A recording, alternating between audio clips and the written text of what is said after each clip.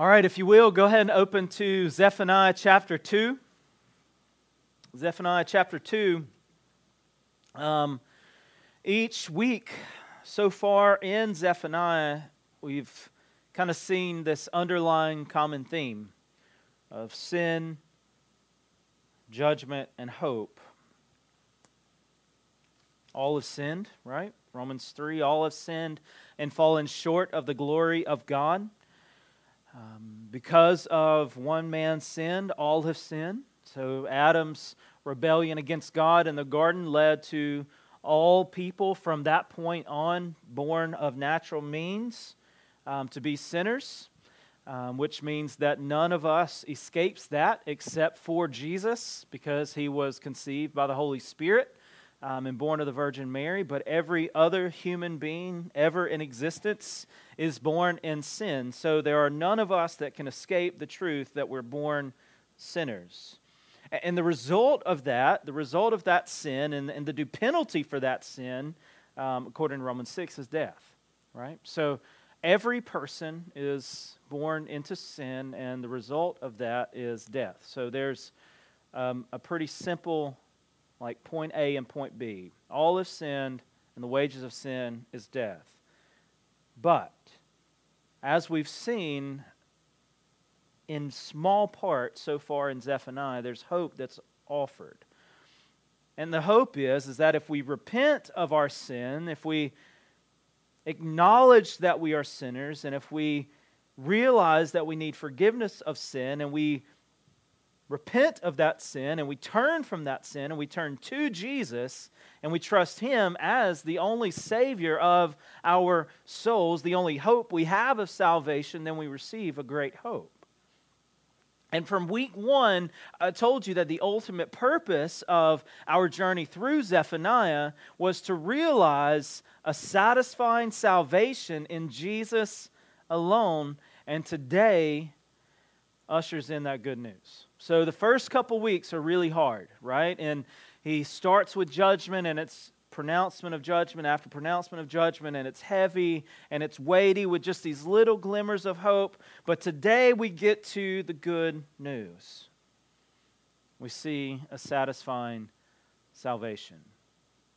And the main idea that I want us to remember as we work through today's text, which is a pretty big one, is that sin leads to death, but in Jesus, God offers hope. So again, sin leads to death, but in Jesus, God offers hope. I want to pray for us really quick before we begin to dive in. We've got a lot of ground to cover, but I'm pretty confident we can do it. So let's pray. Our Father, we thank you so much for the gift of grace. We thank you for the gift of your word that teaches us of the gift of grace. And we thank you that we have these opportunities to gather together around your word, to sing it, to preach it, to read it, and to see your word on display. God, may we never take for granted these opportunities. And this morning, as we work through a pretty lengthy text, God, would you just make yourself known to us? Would you continuously remind us of the good news of Christmas, the good news of Advent? That at once there were people who longed for your coming. Now we have seen your coming. We know that you came. We know what you accomplished, and now we await your return.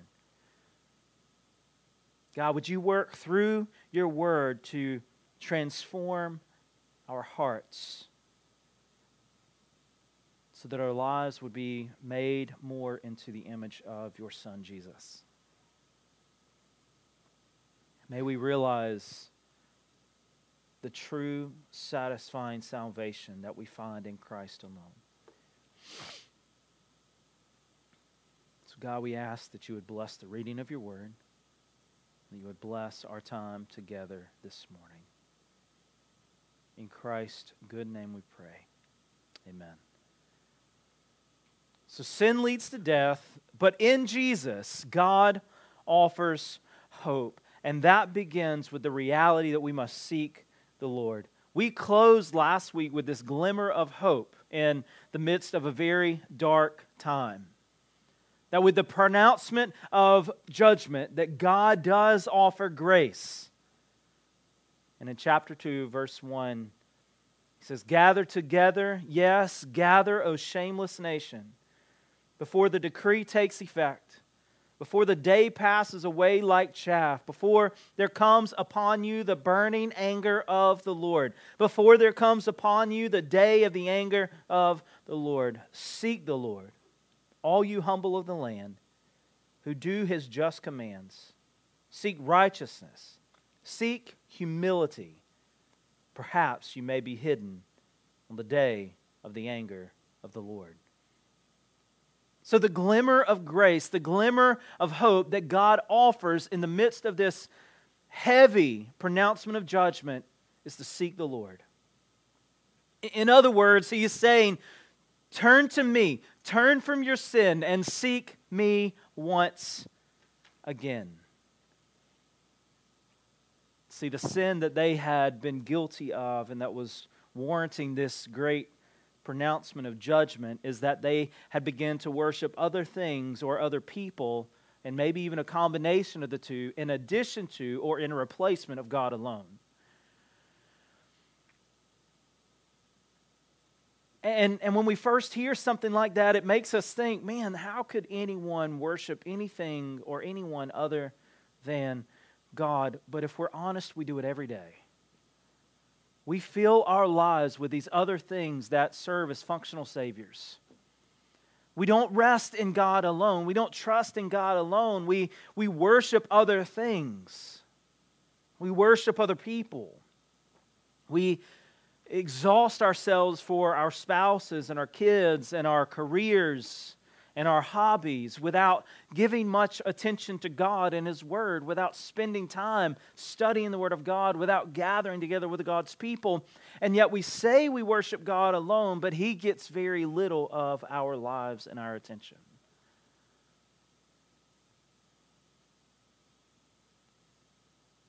And so the question really is if we say that we love God and we say that we're serving God alone, what would happen if you lost everything? Would He be enough? If you lost your spouse, if you lost your children, if you lost your home, your job, everything that you had worked for and pursued, would He be enough? Would we be able to, like Job, say, "The Lord gives and the Lord takes away, blessed be the name of the Lord"? Or would we curse God because He took away what we perceived were blessings? And the things we have are great blessings. But the greatest blessing is Christ alone. So if you lose all of those things, what would our hearts say our worship is? Would our worship be towards God? Or would it reveal that our worship was towards many other things or other people and God only played a small part? It is pretty evident that much of what is going on in our world and in Christian circles is worship of self rather than worship of God. We want services to be our way. We want church to be our way. Yesterday I was talking with a friend. They're looking for a church to go to. And so we were Googling churches, and I pulled one up, and it was like, man, this looks pretty good. And then the very first thing I read was a church for those who don't like church. And the more I read, it was just like, I just told him, like, don't go there. We want everything to be about us. We want our lives to be about us. We want our desires fulfilled. We want our dreams to come true. And so what begins to happen is we begin to worship ourselves and our things rather than the giver of life and the giver of things Himself, and that's God. And so these folks had been guilty of saying they worshiped God, but also worshiping these false idols in addition to that. But that's not how this thing works. God is a jealous God. But the message of hope is that for those who repent, who turn from this false way of living, who repent of their sins and who trust in God alone, he says they are gathered together. They are gathered as a remnant, as the remaining good crop after the chaff has been swept away. We referenced how a lot of this imagery is to that of farming in that day and harvesting grapes or figs more than anything, and how they would gather the good and then prune and do away with the bad. And you get that same picture here. He says, gather together, yes, gather, O shameless nation, before the decree takes effect. So it's this last warning to seek God before the day passes away like chaff, before there comes upon you the burning anger of the Lord, before there comes upon you the day of the anger of the Lord. There's coming a day when the chaff will be swept away in judgment, and the only thing remaining is God and His people.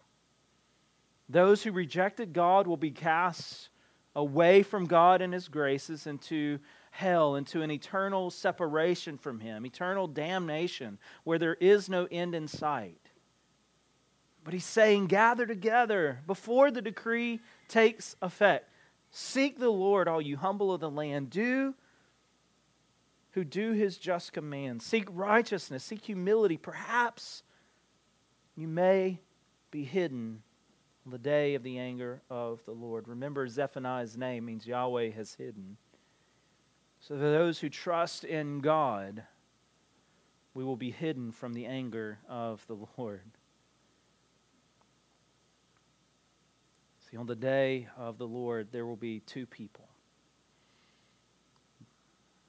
The proud who reject God, who continue to do things their way, who continue to live by their own rules, by their own standards, as if God were just some figment of the imagination, and in their pride thought there was no need of anyone or anything else. And there will be the humble who trust in the Lord. Blessed are the poor in spirit, for theirs is the kingdom of heaven.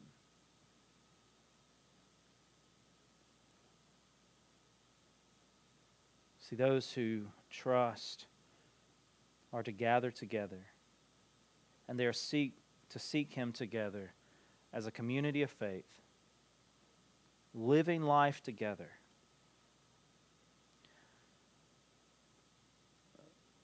What a beautiful design that God would not only bring redemption and the possibility of redemption in Jesus, but that He would design redemption to exist together. That those who were redeemed, that those who are saved from sin would live and exist together as a community of faith. See, if you're living in isolation, you're in trouble. If the church is simply just a blip of your life that you go to when it's convenient, you're setting yourself up for great disaster.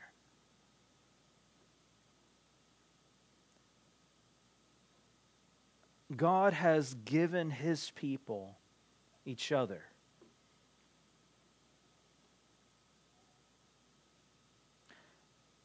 And He gathers us together so that we can seek Him together as we live together. But on the other hand, those who refuse to trust in the graciousness of God, those who rebel against Him, who live in rebellion, which is exactly what it is. If we're not trusting God completely, it's rebelling against Him. There's no middle ground. It's either all God or no God. There is no middle way. For those there will be widespread judgment. So seek the Lord. See, as this final warning cry to the people, Zephaniah announces judgment to various regions. He doesn't just single out one person or one group. He goes to the entire area. And what this does is it makes us realize that there is no escaping God's righteous judgment. There is no group that can escape God's judgment. There is no race. There is no nationality. There is no socioeconomic group. There is no one that can escape the righteous judgment of God without Christ. Verse 4, he says, "For Gaza shall be deserted, and Ashkelon shall become a desolation. Ashdod's people shall be driven out at noon, and Ekron shall be uprooted. Woe to you, inhabitants of the seacoast, you nation of the Cherethites. The word of the Lord is against you, O Canaan, land of the Philistines. And I will destroy you until no inhabitant is left. And you, O seacoast, shall be pastures with meadows for shepherds and folds or flocks. The seacoast shall become the possession of the remnant of the house of Judah, on which they shall graze. And in the houses of Ashkelon they shall lie down at evening, for the Lord their God will be mindful of them and restore their fortunes. I have heard the taunts of Moab and the revilings of the Ammonites, how they have taunted my people and made boast against their territory. Therefore, as I live, declares the Lord of hosts, the God of Israel, Moab shall become like Sodom and the Ammonites like Gomorrah, a land possessed by nettles and salt pits and a waste forever. The remnant of my people shall plunder them, and the survivors of my nation shall possess them. This shall be their lot in return for their pride, because they taunted and boasted against the people of the Lord of hosts. The Lord will be awesome against them, for he will famish all the gods of the earth, and to him shall bow down, each in its place, all the lands of the nations. You also, O Cushites, shall be slain by my sword. And he will stretch out his hand against the north and destroy Assyria. And he will make Nineveh a desolation, a dry waste like the desert. Herds shall lie down in her midst. All kinds of beasts, even the owl and the hedgehog, shall lodge in her capitals. A voice shall hoot in the window. Devastation will be on the threshold, for her cedar work will be laid bare. This is the exultant city that lives securely, that said in her heart, I am, and there is no one else. What a desolation she has become, a lair for wild beasts. Everyone who passes by her hisses and shakes his fist. So this pronouncement of judgment is going to all of these regions, to all of these peoples, to all of those who are surrounding Judah and Jerusalem. And the thing is Judah was known for condemning others because of their idol worship, for not worshiping God alone, yet here they are just as guilty. And so he continues with his judgment in chapter 3, verse 1. He says, woe to her who is rebellious and defiled the oppressing city. He's talking about Jerusalem and Judah. So their judgment that they typically cast is now extended to them too, because they had turned from worshiping God alone. Chapter 3, verse 2, she listens to no voice, she accepts no correction. She does not trust in the Lord. She does not draw near to her God. Her officials within her are roaring lions. Her judges are evening wolves that leave nothing till the morning. Her prophets are fickle, treacherous men. Her priests profane what is holy. They do violence to the law. The Lord within her is righteous. He does no injustice. Every morning he shows forth his justice. Each dawn he does not fail. But the unjust knows no shame. I have cut off nations. Their battlements are in ruins. I have laid waste their streets so that no one walks in them. Their cities have been made desolate without a man, without an inhabitant. I said, surely you will fear me. You will accept correction. Then your dwelling would not be cut off according to all that I have appointed against you. But all the more they were eager to make all their deeds corrupt. See, this judgment extends to Judah and the surrounding regions, letting them know it's not you who will escape. It's not you who will escape. This judgment is coming for all that is turned from worshiping God alone. So I want to, because it was such a large portion that we just read, I want to point out a couple of truths that we can gather from this. First, God is more holy than you can ever imagine. Therefore, sin against him is far worse too. He is much holier than we could ever think or imagine. He's far holier and greater than you could ever perceive, which is why our sin against him is also greater than we could ever think. J.I. Packer says, there are no small sins against a great God. Our tendency is to write off certain sins as not being that bad. God's loving, God's gracious, so He'll not punish me for this. It really isn't that bad. He says there are no small sins against a great God. Second, God's judgment, as harsh as it sounds, is completely warranted because of sin. Again, if God is as holy as He is, and sin is as wretched as it is, then He has every right, as the righteous judge, to judge sin. So when He makes the pronouncement that all have sinned and the wages of sin is death, He has every right to execute that. He has every right to destroy all things.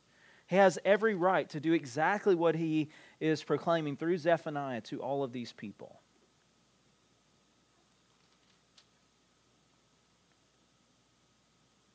But thirdly,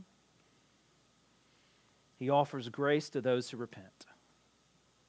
To those who turn from their sin, who turn from their wicked ways, and they turn back to God, He offers hope. And those are known as the remnant. Chapter 2, verse 6 and 7. And you, O sea coast, shall be pastures with meadows for shepherds and folds for flocks. The sea coast shall become the possession of the remnant of the house of Judah, on which they shall graze, and in the houses of Ashkelon they shall lie down at evening. For the Lord their God will be mindful of them and restore their fortunes. In other words, He's going to take all of these evil things, He's going to make them new, and He's going to give them to the people of God. He's going to provide a remnant. He is going to offer grace to those who repent of their sin and turn back to Him.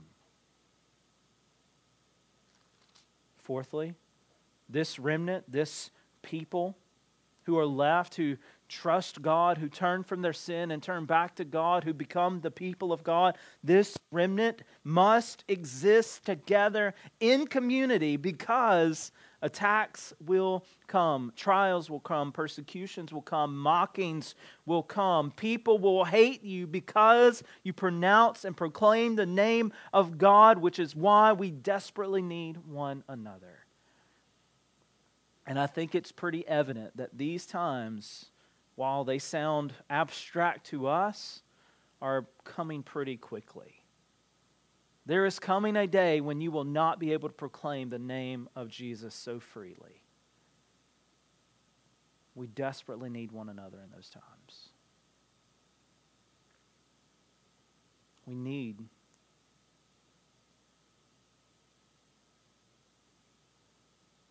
each other. Scripture says we should be stirring one another up towards love and good works. You can't do that alone. There is no accountability when you're living in isolation from God's people.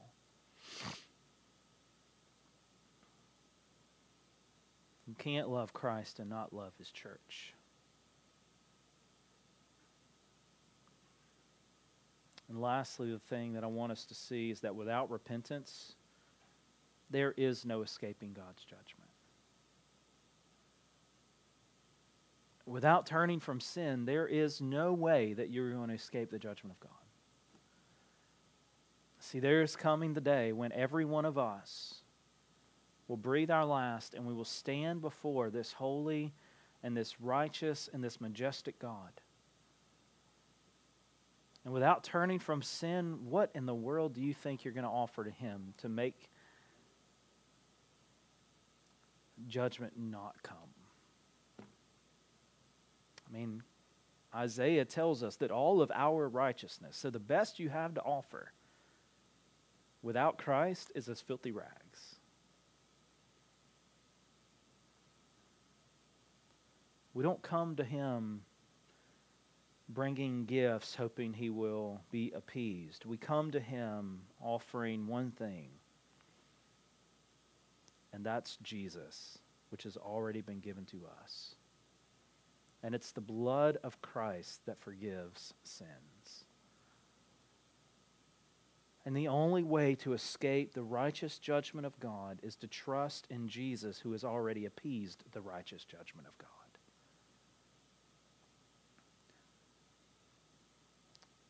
There is no holiness that you can attain. There is no amount of Scripture you can memorize. There is no amount of giving you can give. There is no amount of serving you can serve that is going to make God remove His judgment from you. The only hope we have is in Jesus. And He says, if you confess with your mouth that Jesus is Lord and you believe in your heart that God raised Him from the dead, then you will be saved. So the only hope we have is in Christ alone. So the judgment that's being pronounced to these people, to this group of folks, is that they had twisted their worship. They had made their worship what they wanted to make it. And God was no longer the center of it. He was no longer the center of their lives. He was just a small portion. And that's not good enough. It's got to be all or nothing. Because what happens when God is not the center of everything, we begin to morph our lives into exactly what we want them to be and expect God to be okay with that. He's not. We begin to have worship services that God would say through Amos, I hate your meetings. We would begin to live lives that actually are rebellious against God. They defame the name of God and they reject the work of the Holy Spirit. They are not God-honoring if God is not completely the center of it. So we have to ask ourselves these questions. What does my life look like? Is God truly the center of everything? Because the reality is that these truths are undeniable. God is holy, God is righteous, God is gracious, God is just. None of these things are made up. And so the question for us is, how, as the people, do we respond to truth? How do we respond to truth? It's not how do we respond to theory. How are we responding to the truth of God's Word? How do we respond to God Himself? I would offer two ways. The first, you must be honest about your sin. The amount of depravity in your own life and your desperate need for Jesus and the forgiveness that He offers. And you must repent. John Calvin says, without knowledge of self, there is no knowledge of God. In other words, without knowledge of self and its brokenness and its depravity, we cannot realize the majesty of God, the graciousness of God.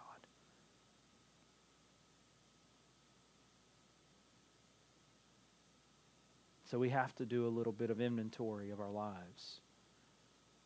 We have to see God for who He is, and we have to realize how bad our sin truly is.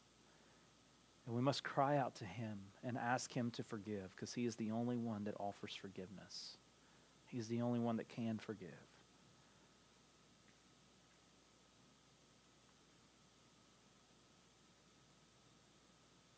Last night we were watching reruns of 24. If you haven't seen it, I don't want to spoil it too much, but there's this part where Jack Bauer is about to die. And this imam comes in and he tells Jack that there's still hope for him, and he holds his hands and he prays. And his prayer was basically, may we be able to forgive ourselves. And then there's like this calm peace that comes over Jack Bauer. That's a lie. Like all of the stuff you hear today that we should love ourselves and forgive ourselves, and girls, we should wash our face, like that's not the Bible. The only hope we have for life and peace is Christ. And we must go to the Word of God, and we must search the Word of God so that we can, with that, search our own hearts.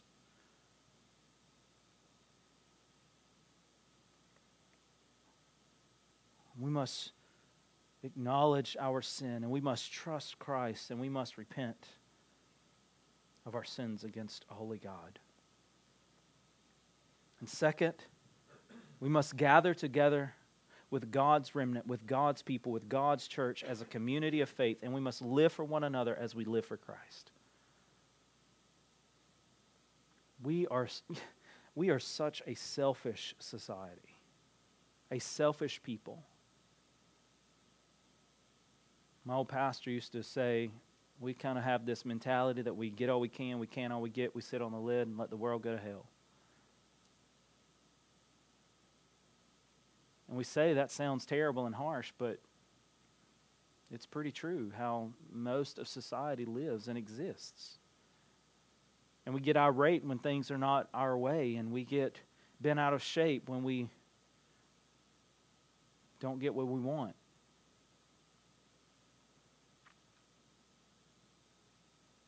But we are called to seek the Lord because judgment is coming. And at the end of the day, that's the truth. That's the reality. That judgment is coming for all sinners. Look at verse 8 of chapter 3. It says, "Therefore wait for me, declares the Lord, for the day when I rise up to seize the prey.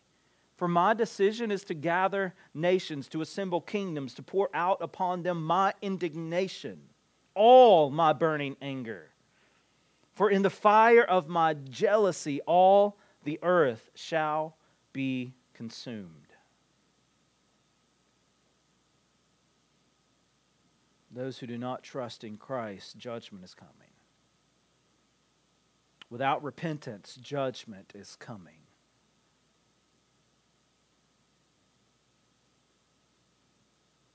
You might be thinking, well, I thought you said we were getting to good news. We are. A thrill of hope. See, verse 8 is a call of waiting, primarily for those who are awaiting judgment.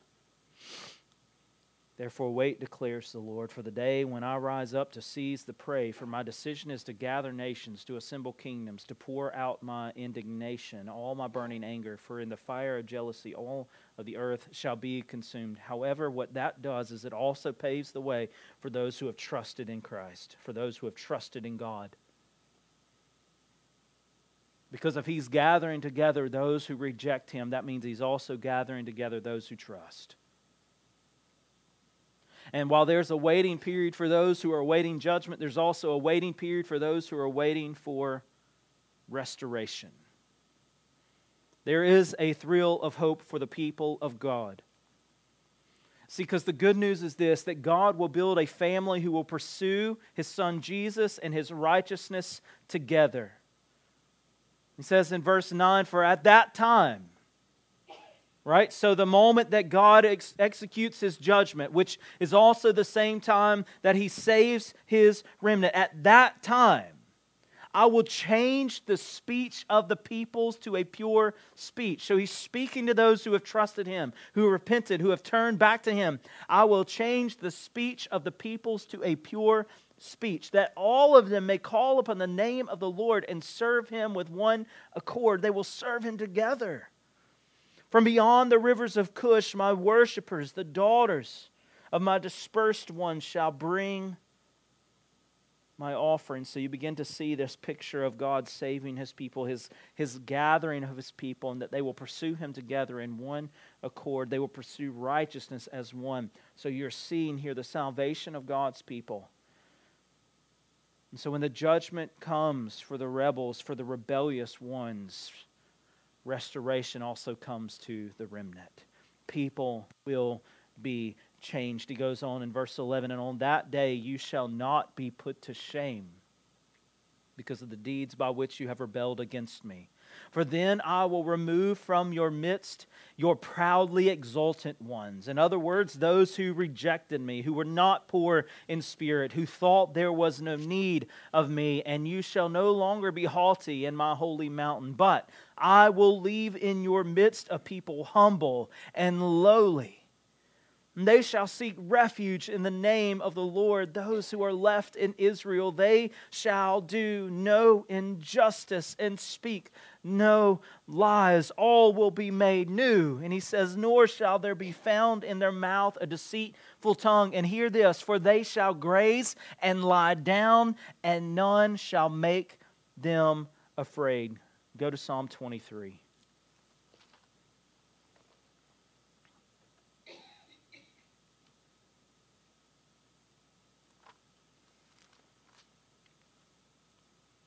Psalm 23, the Lord is my shepherd, I shall not want. He does what? He makes me lie down in green pastures. He leads me beside still waters. He restores my soul. He leads me in paths of righteousness for His name's sake. And even though I walk through the valley of the shadow of death, or a valley of deep darkness, I will fear no evil. For you are with me. Your rod and your staff, they comfort me. You prepare a table before me in the presence of my enemies. You anoint my head with oil. My cup overflows. Surely goodness and mercy shall follow me all the days of my life, and I shall dwell in the house of the Lord forever. For they shall graze and lie down, and none shall make them afraid.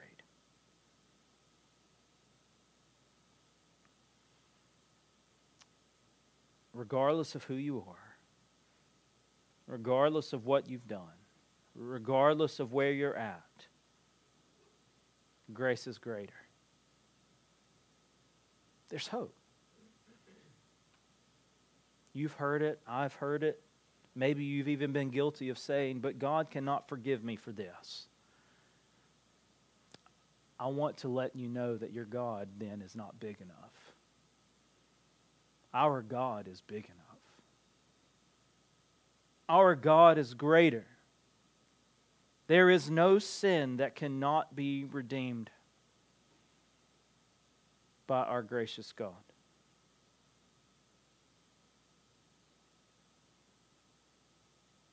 The blood of Christ is enough. And that is good news. It's good news that we have no hope in ourselves. It's good news that God would see fit to provide a way of redemption for His people. That God would promise to send a Messiah, a Savior who would right wrongs, who would defeat sin, who would destroy death, who would silence Satan, who would rip the veil of the curtain in two, who would establish hope, who would execute righteous judgment, who would bring a satisfying salvation to His people. That is good news.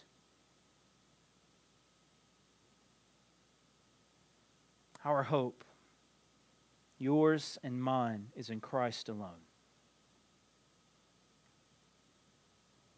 So don't be guilty of living your life as if Christ is only a part. He must be all, or He is none.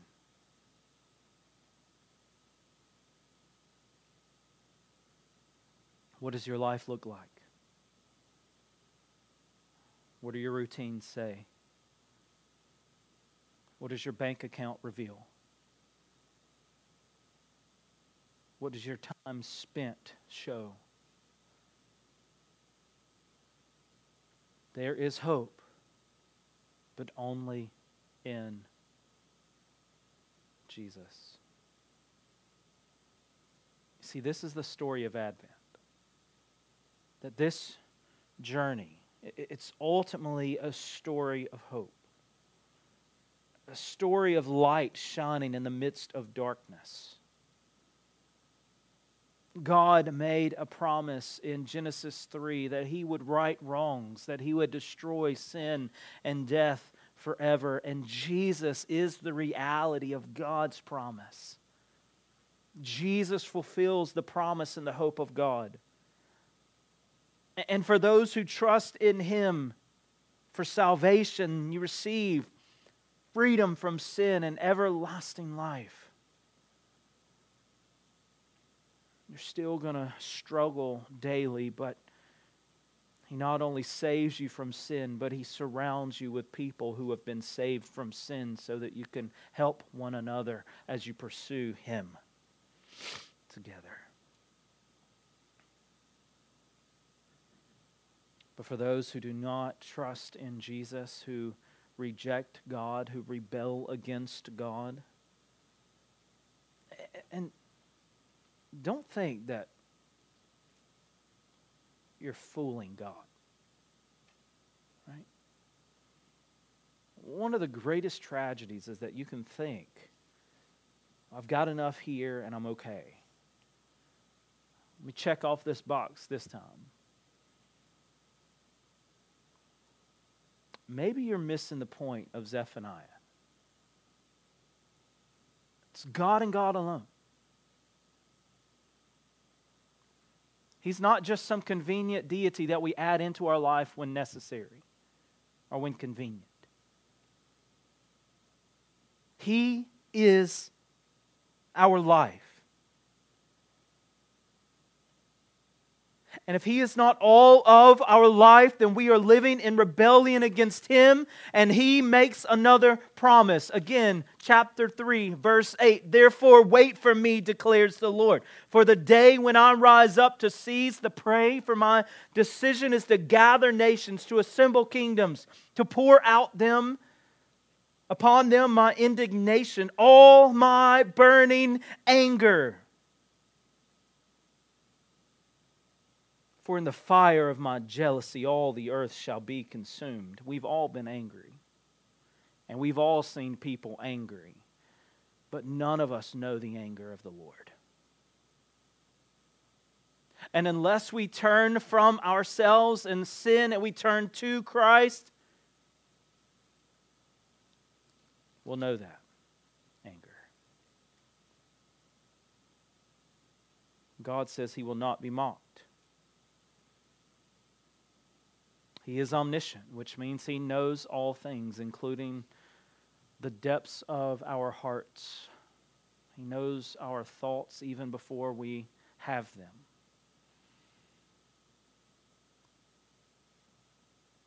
Do not think that you will make a fool of Him.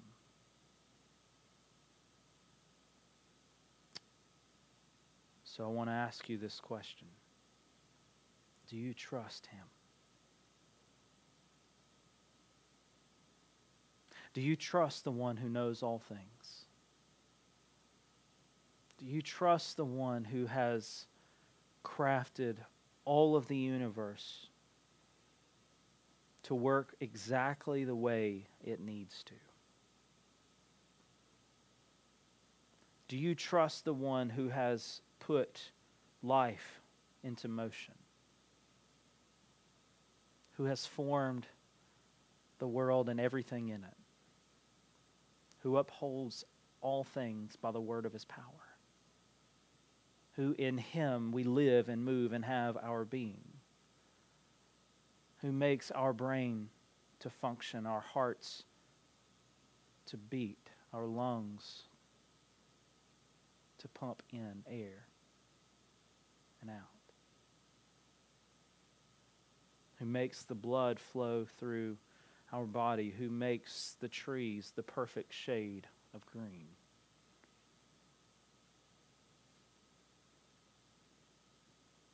Who causes the sun to stay just the right amount away so that we can exist?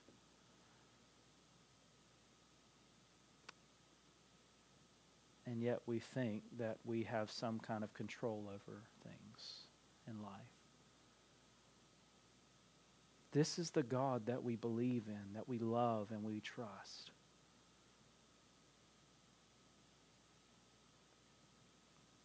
He's not just some card that we keep in our pocket, that we pull out when needed. And this God, in his infinite wisdom and his infinite grace and his infinite mercy, has sent his Son to be the propitiation, the atoning sacrifice for our sins, to provide a satisfying salvation. So have you found Jesus to be a satisfying Savior? Is he your only hope in life and in death? Let's pray. Our Father, may we seek you while you will be found. In Jesus' name we pray. Amen.